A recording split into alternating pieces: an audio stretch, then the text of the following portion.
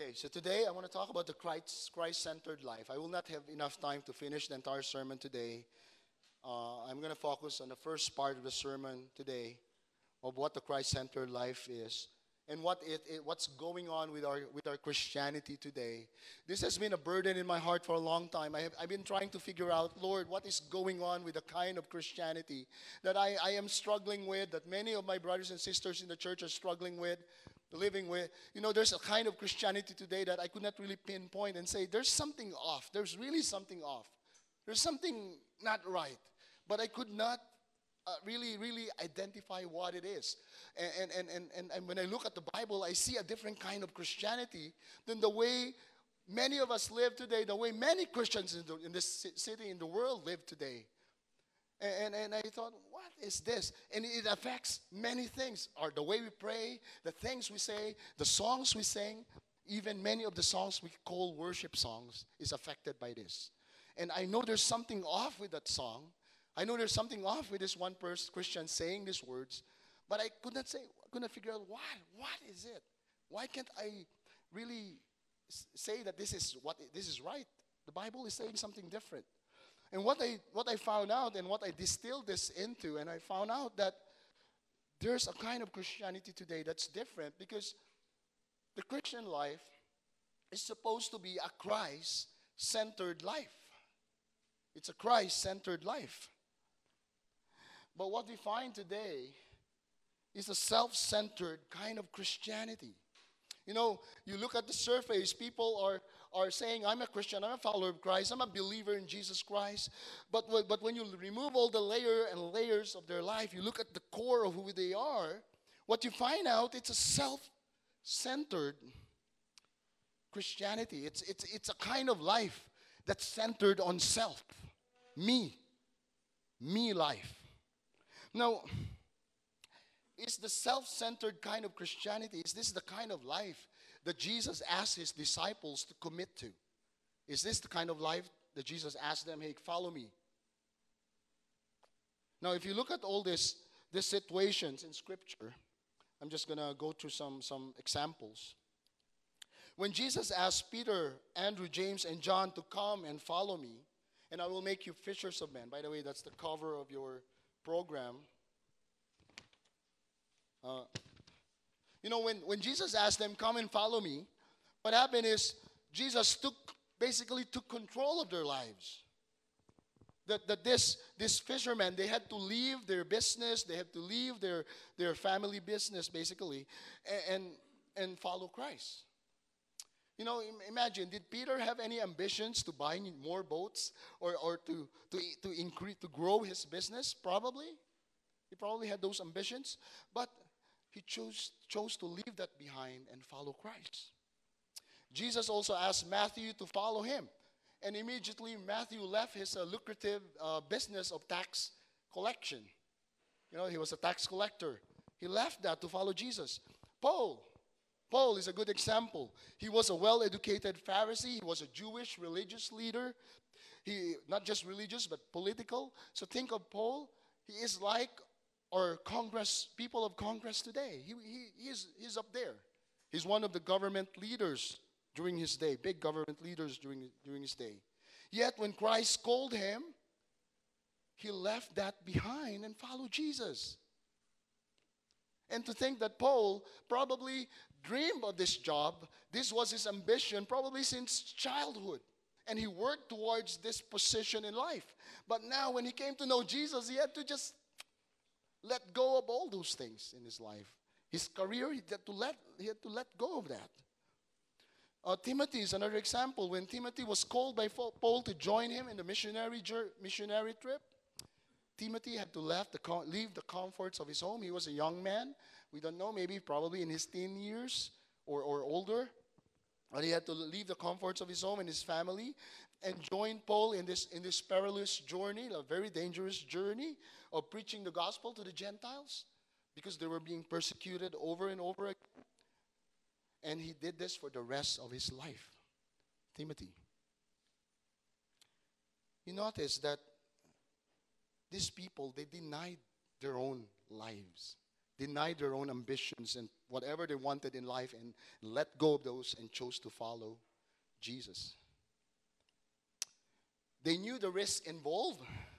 They knew they understood the cost, the price they need to pay. But still, they followed Jesus. When the early Christians, when you read the book of Acts, when you read about the lives of these believers in the Bible, by the way, there are examples. They're the kind of lives that we need to emulate, examples to follow. When you read about their lives, what you find out is they gave their all. They gave their all. They were all in. Everything about them was given to Jesus, not just part of their lives, not just part of their time. Everything was given to Christ. All about their lives. Even to the point of giving their own lives. Stephen died for the sake of following Christ. Stephen. Even James, the brother of John, died, was martyred because of his decision to follow Christ. And here's the truth about Christianity that a lot of Christians today haven't probably lost track, haven't lost sight of. That when you accept Jesus as Lord and Savior, you are supposed to give your all. You are supposed to give your all. This is what Jesus requires of you. This is what the gospel demands. That you are to give your all to Him.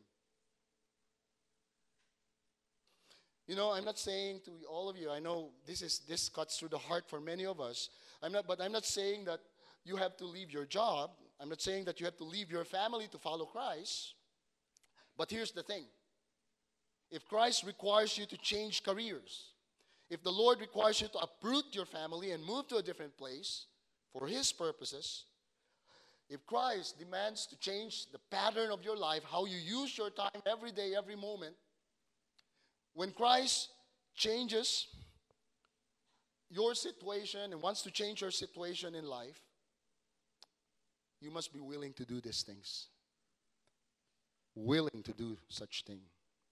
Because Jesus is your Lord. Not yourself, not your family, not your children, not your parents, not your school, not your workplace, not your church. Jesus is your Lord. He's your master. He is your master.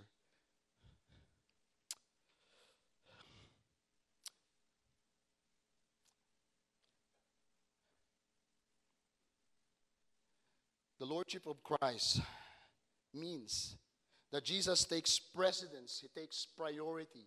He supersedes anything else in your life. I hope you understand that. That is what Christianity is. But somehow, many people who say they're Christians don't think like this. Do you agree? They don't think like this. Many Christians today, they just want the benefits. They just want what they quote unquote say, blessings.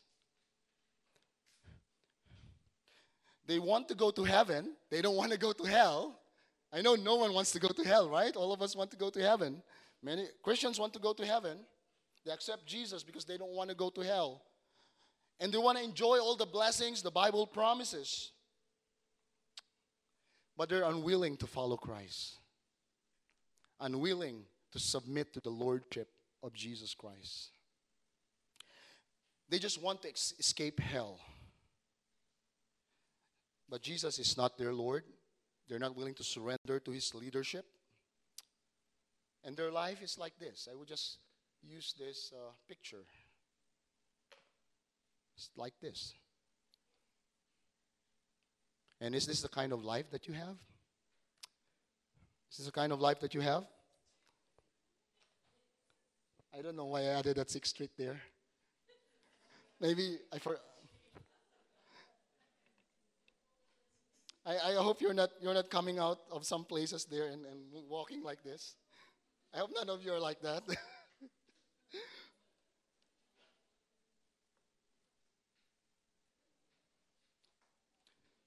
To them, Christ is just one among many things that they add to their life.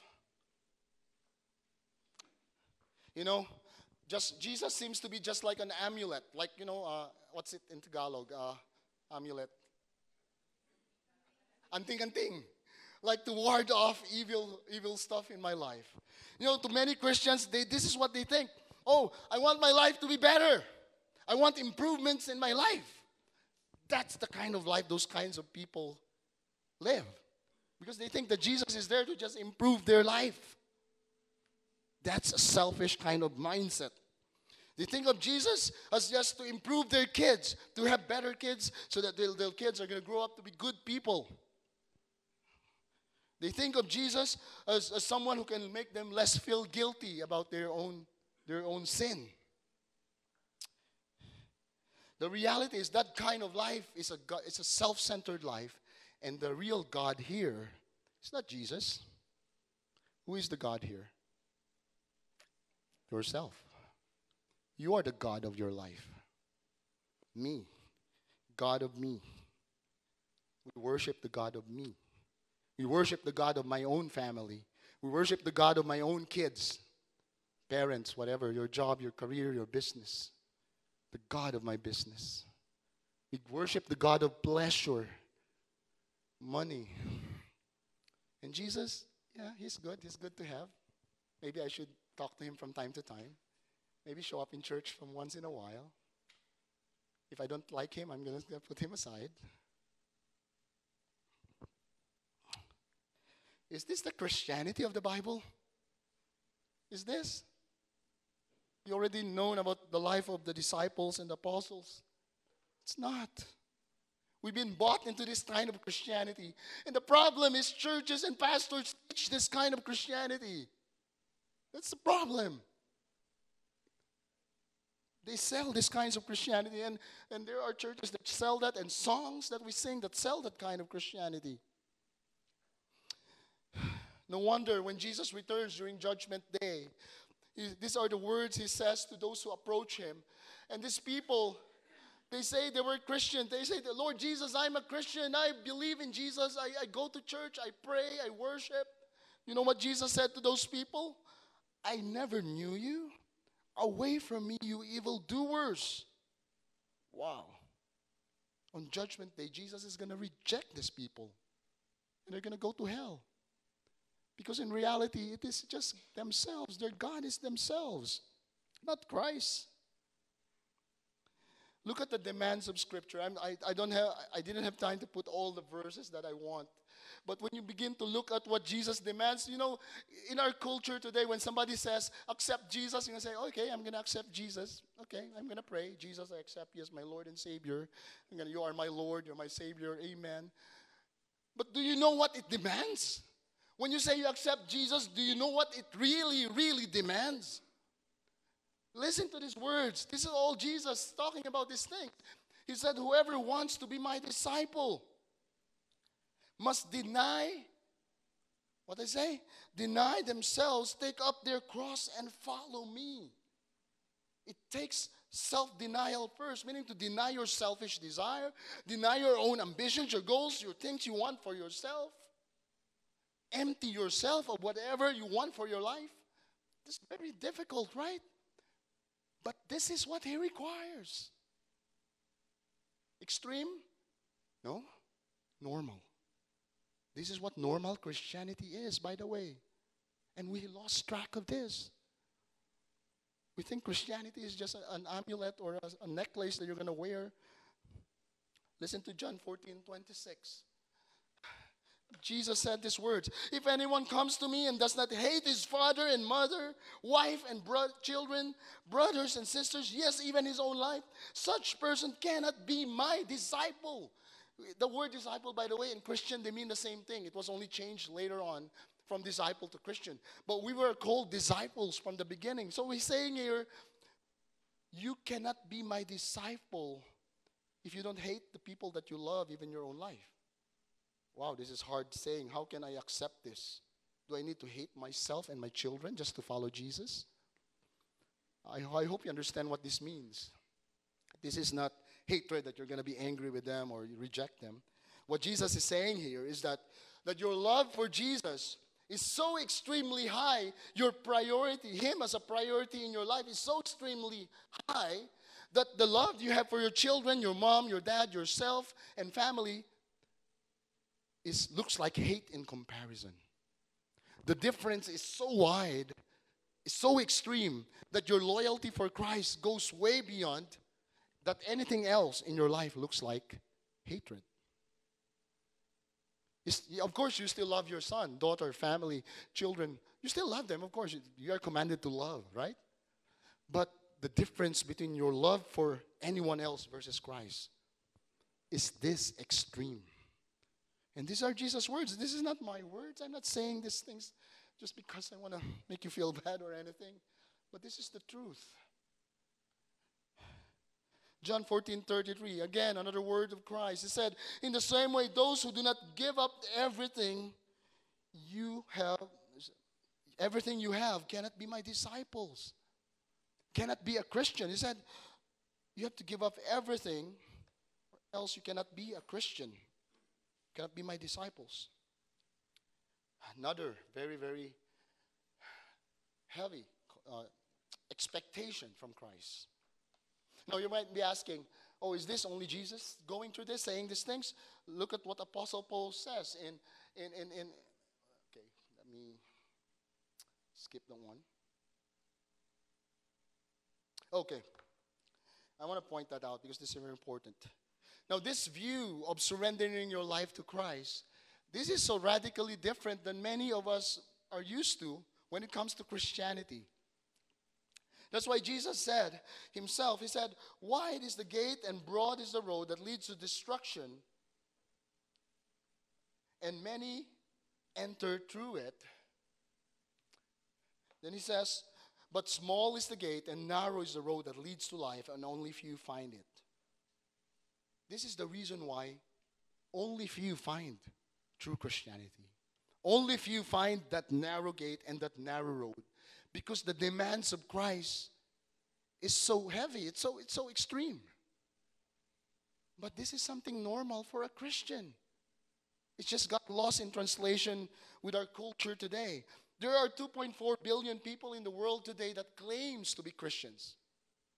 But if this passage is true, not all of those 2.4 billion are going to enter heaven.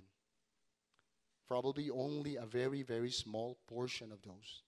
Because if I believe this passage, if I believe what Jesus is saying, wide is the road that leads to death, to hell, and narrow is the road that leads to life. So meaning even out of the 2.4 billion Christians, only few find this gate, this road. Now my question for you guys today is, have you already entered that narrow gate?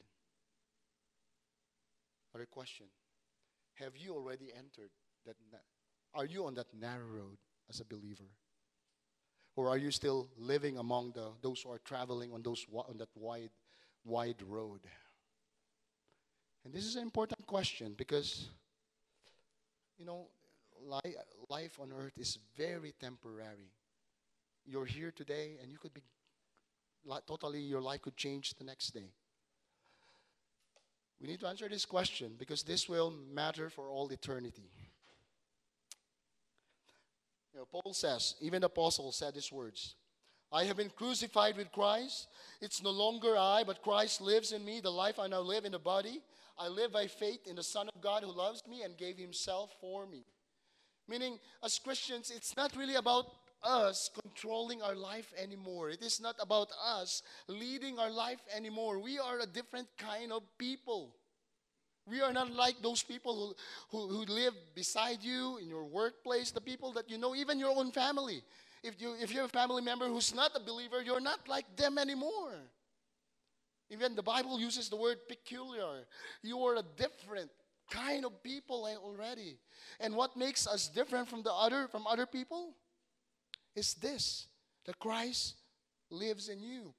And it's no longer you that lives in you, but Christ lives in me. And the kind of life I live by faith in the Son of God who loves me and gave himself for me. It's not I anymore.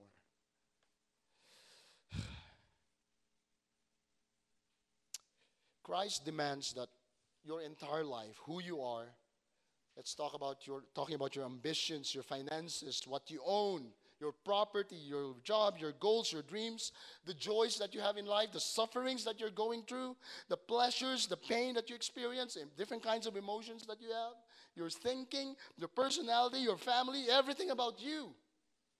This is what Christ requires. He demands this from you. I want all of this from you. When you accept Him as your Lord and Savior. All these things I want from you. Good or bad, I'm going to take it from you. I demand it from you. You know, a lot of people quote the passage, I can do all things through Christ who gives me strength. And we have this idea that when we say those verses, I can do all things through Christ who gives me strength. We have this thinking that, okay, I'm going to do this and Jesus help me. You know, that's what we think. But that's not what the passage is saying. What it's saying that Jesus is in me and He's doing the work. I can do all things because Jesus is already in me and you're out of the way. Don't mess around. Don't hinder me because this is Christ doing the work. He is in you and He takes over your life. You're not just there He's not there to just help you out. By the way, we often think of Jesus as a helper. Yes, He is a helper, but He's more than that. He's more than that. Now, I want you to look at the culture today and just give you some examples on this self-centered kind of Christianity. You know, one of the things I see I hope the guy on the car, this is a bumper sticker that I saw one time, and it says, God is my co-pilot. Now, let me ask you, is that what God wants? He wants to be the co-pilot of your life? Now that you know what we're talking about, it's not. This is not the position Christ wants in your life. He doesn't want to be your co-pilot. He wants you to remove your hands from the wheel, get off the driver's seat, go to the back seat, and let Him sit on that driver's seat and let Him take care of the wheel. You're not even qualified to sit on the right side there. You just sit at the back seat and do nothing. Well, basically, He wants to take over your life, invade every area of your life. Take control of every area of your life without you messing around, without you hindering Him. Many Christians today, they go to church. Another thing that you see, I call them Sunday Christians. Many Christians, they go to church on Sunday. You know what they do in church? This is what normally Christians do. When they go to church, they expect that they're going to be emotionally encouraged, that they're going to feel good about themselves. That's a good sermon. I like it. Then, oh, wow, songs. Wow, this is a good song. I worship you, Almighty God. Then they like the worship, the songs and the sermon. Wow, that was a good sermon. Oh, I feel so good, so encouraged. Then afterwards, of course, they wear their Sunday best, wear their best dresses or shirts, and looking outwardly perfect on a Sunday. Then after the sermon, they grab some good wisdom nuggets from the sermon, things that they learned or from the songs, and they put those things in their mental closets to be forgotten and tell themselves, oh, that was good service. Oh, that was a good sermon. Then they feel better about themselves because they spent 1 hour in church. Oh, God, I gave my 1 hour to you. I've done my part. 1 hour every week. Then after church, they can't wait to get out of the church, get on with their lives. So they rush out of church, and they live like pagans the rest of the week. You got 1 hour with God, and the rest of the week you just live like pagans, as if God does not exist. And the reason why I can say this is I was like this. For me, church, there was times in my life that for me, church or God, Christ, was only that 1 hour on Sunday. My Bible is only open during that 1 hour on Sunday. But after the church, okay, we need to go home. Let's go out, have lunch somewhere. Let's go to this nice restaurant. Then afterwards, God is forgotten, Christ is forgotten, and the rest of the week, you're on your own without Christ ever interfering with your life. I think this pattern is the pinnacle of today's self-centered Christianity. It's evidence of how self-centered Christianity is today. Do you agree? Because we can really wait to get out of church and go on with our lives as if the church was just an interruption. Just an interruption. Here's the thing. You come to church, you come to Christ to die to yourself. To die to yourself. To die to your own ambitions, to die to your own selfish desires, to let Christ take over more and more and more of your life in an increasing manner. Oftentimes, this work of Christ, this work of dying, is a long and painful process. Oftentimes, you will dislike it. That's why when people say good sermon, yeah, okay.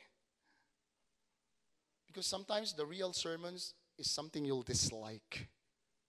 The sermons that you need to hear is something you're going to hate. The sermons that you're going to hear is probably something that you don't want to hear again. I think I like those sermons better. Instead of the sermon that I feel good about that sermon. Probably didn't do anything to you. But a sermon that hurts, that hits you to the heart, those are the best ones.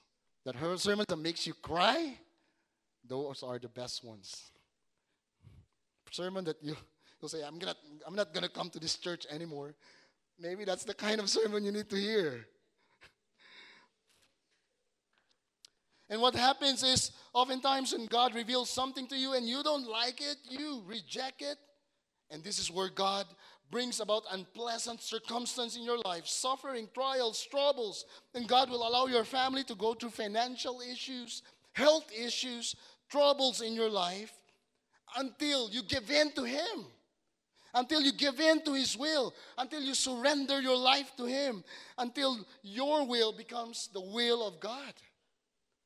Until the things that you desire becomes the desires that God desires.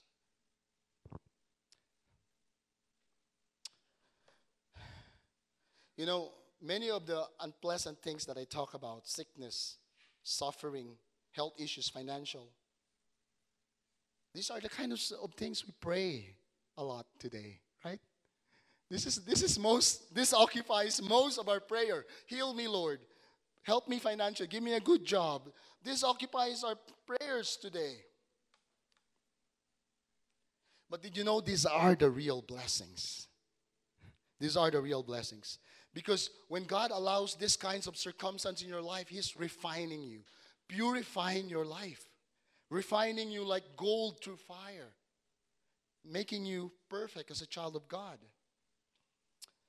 Because God's desire for you is for eternity. It's not temporary, it's eternity. Just like what Rella said earlier, that He disciplines us, He brings us to these kinds of situations because He loves us.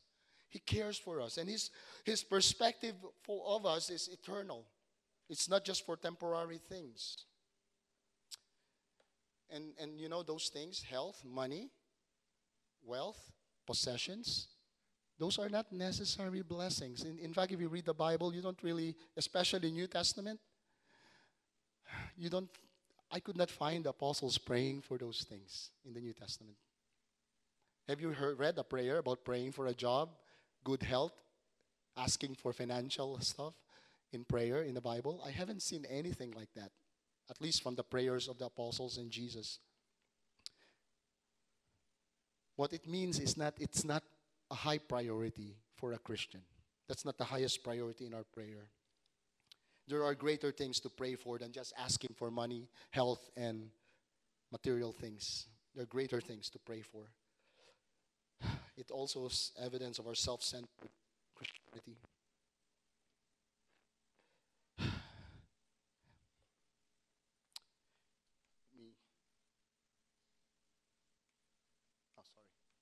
me just move this farther.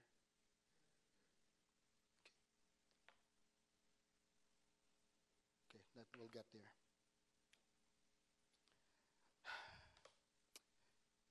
The reason why God does these things in us, crucify our old self, deny ourselves, because He wants to use us for a greater purpose. But the sad thing is our former life, our old self, our sinful self, is useless to God. Meaning, in my natural self, in my sinful self, the side of me that dishonors God, that displeases God, it's useless to God. He cannot use that. That's why the Bible says that you need to be born again. You need to be a totally new person, because he's discarding your old life. And he wants to give you a new life. That's why Paul said, I've been crucified with Christ, and I no longer live, but Christ lives in me. You know, in the Bible, you don't find feel-good sermons. It's rare to find, or in fact, I could not find any sermon that will just make you feel good emotionally.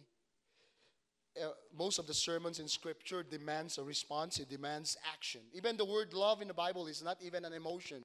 It's not a feeling. It's an action word. It demands certain things. You need to do certain things. That's really what we find in Scripture. The prayers of the Christians were not centered on needs, physical problem, material problem, money, health, career, earthly success. They were not centered on these things.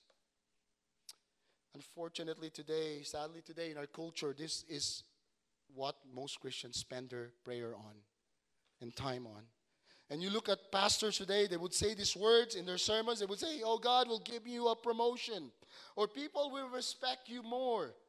Or they will say, oh, if you're going to serve God, or give God to God, that offering that you're going to give, it's going to be multiplied by God 100-fold. And they will say also, God is going to give you a windfall. Money is going to come. Just trust God. He's going to give you all this money down the road. Just trust Him.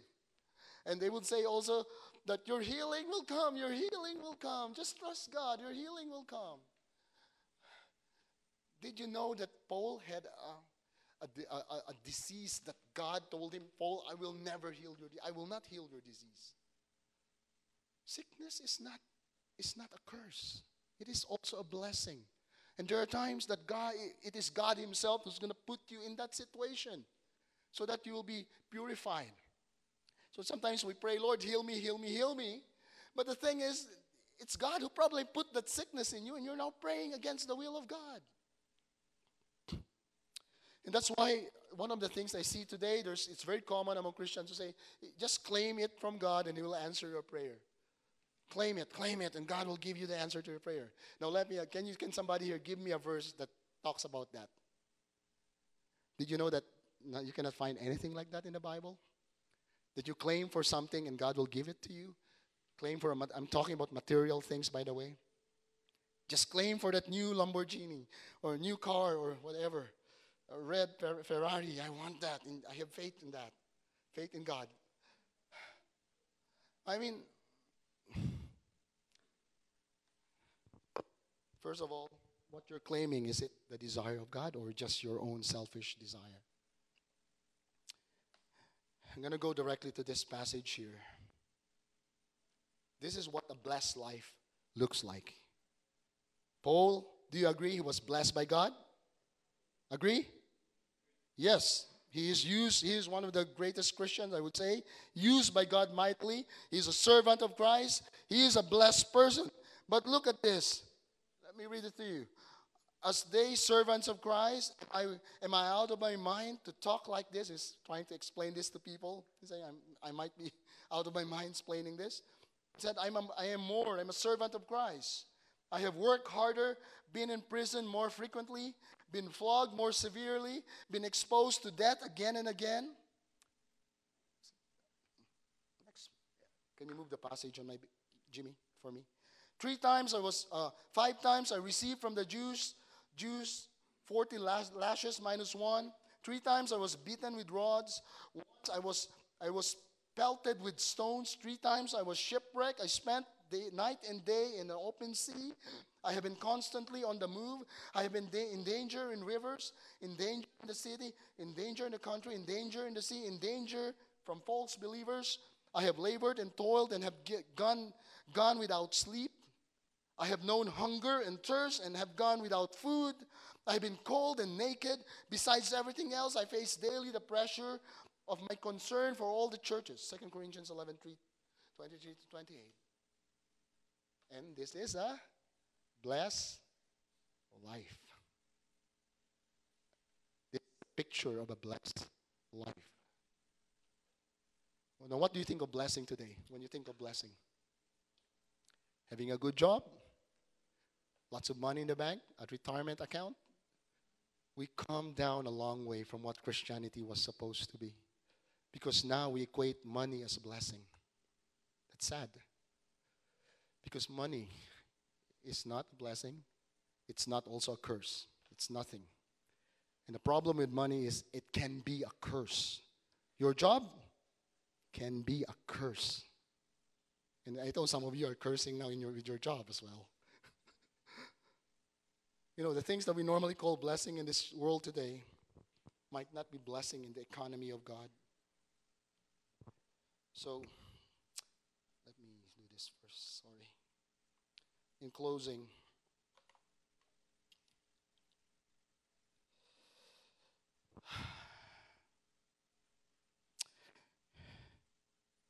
no wonder, maybe this is the reason why there are many churches in Austin, but we're not reaching effectively Austin, Texas.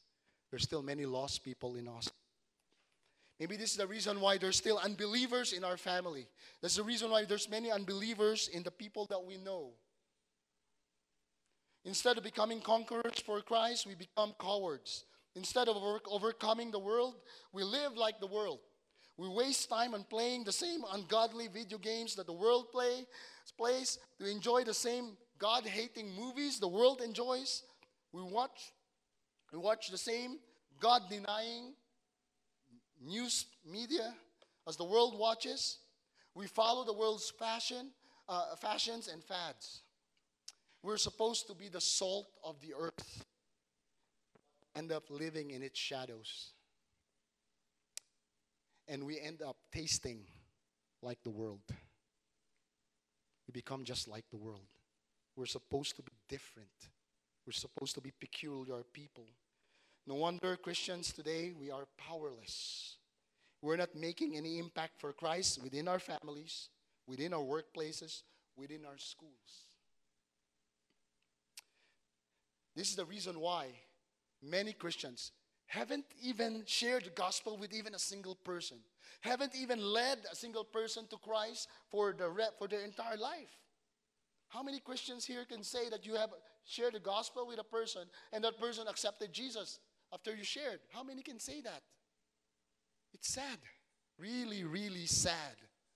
Because this is one of the most basic evidence of your Christianity.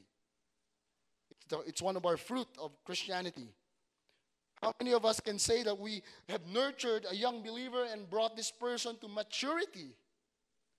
It's a basic responsibility of a Christian. And how many of us can still say that I'm still struggling with the same sin I struggled 20 years ago, and I'm still dealing with the same kind of sin? I haven't let go of it. And here's the answer to that question. Probably you're living a self-centered kind of Christianity, and Christ is not the center of your life. He's not controlling your life. You are. You are. And so there's two actions, there's two things I want you to do tonight before we end this message. One, make a commitment to Him and telling Him, Jesus, I want you. I surrender my life to you. And I want you to be the center of my life. I take control of my life, Lord Jesus. That's the first thing I want you to do. Then secondly, commit that to keep Him at the center of your life. Commit that to keep Him at the center of your life. And this is the image that I want you to have in your life. 6th Street is gone. It's not there anymore. And also the other thing there's a few things I removed. So, if this is your desire today, to have Christ at the center of your life, I'm going to challenge you. Next week, we're going to talk about how to keep Christ at the center of your life, practically how to do it. But for now, I'm just going to ask you to commit to this and say this to the Lord. Lord Jesus, take control of my life, Lord. Take control of my life. I want you to be at the center of my life. I want you to be the Lord of my life. Truly the Lord of my life. My Master, my King. I give everything to you, Lord Jesus. I give every area of my life to you. My hopes, my ambitions, my goals, my future, oh God. I give this to you, Lord. My family, all the blessing, all the resources, all the things that I have, I give this to you, Lord Jesus. Take the driver's seat of my life. Take control, Lord. Take control of my life. I belong to you and you are mine.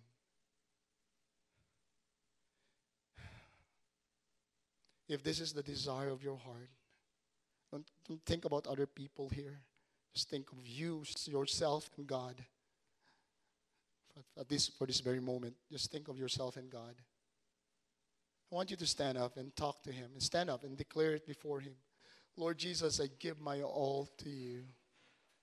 I surrender my life to you. I want you to say it aloud. Don't just keep it in your heart and your mind. Just say it aloud. Confess. Jesus, you are my Lord.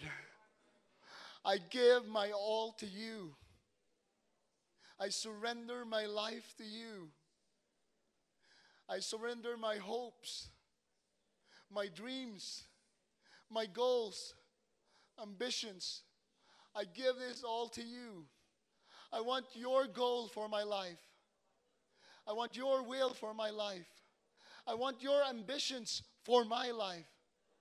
Your desires I want, Lord God.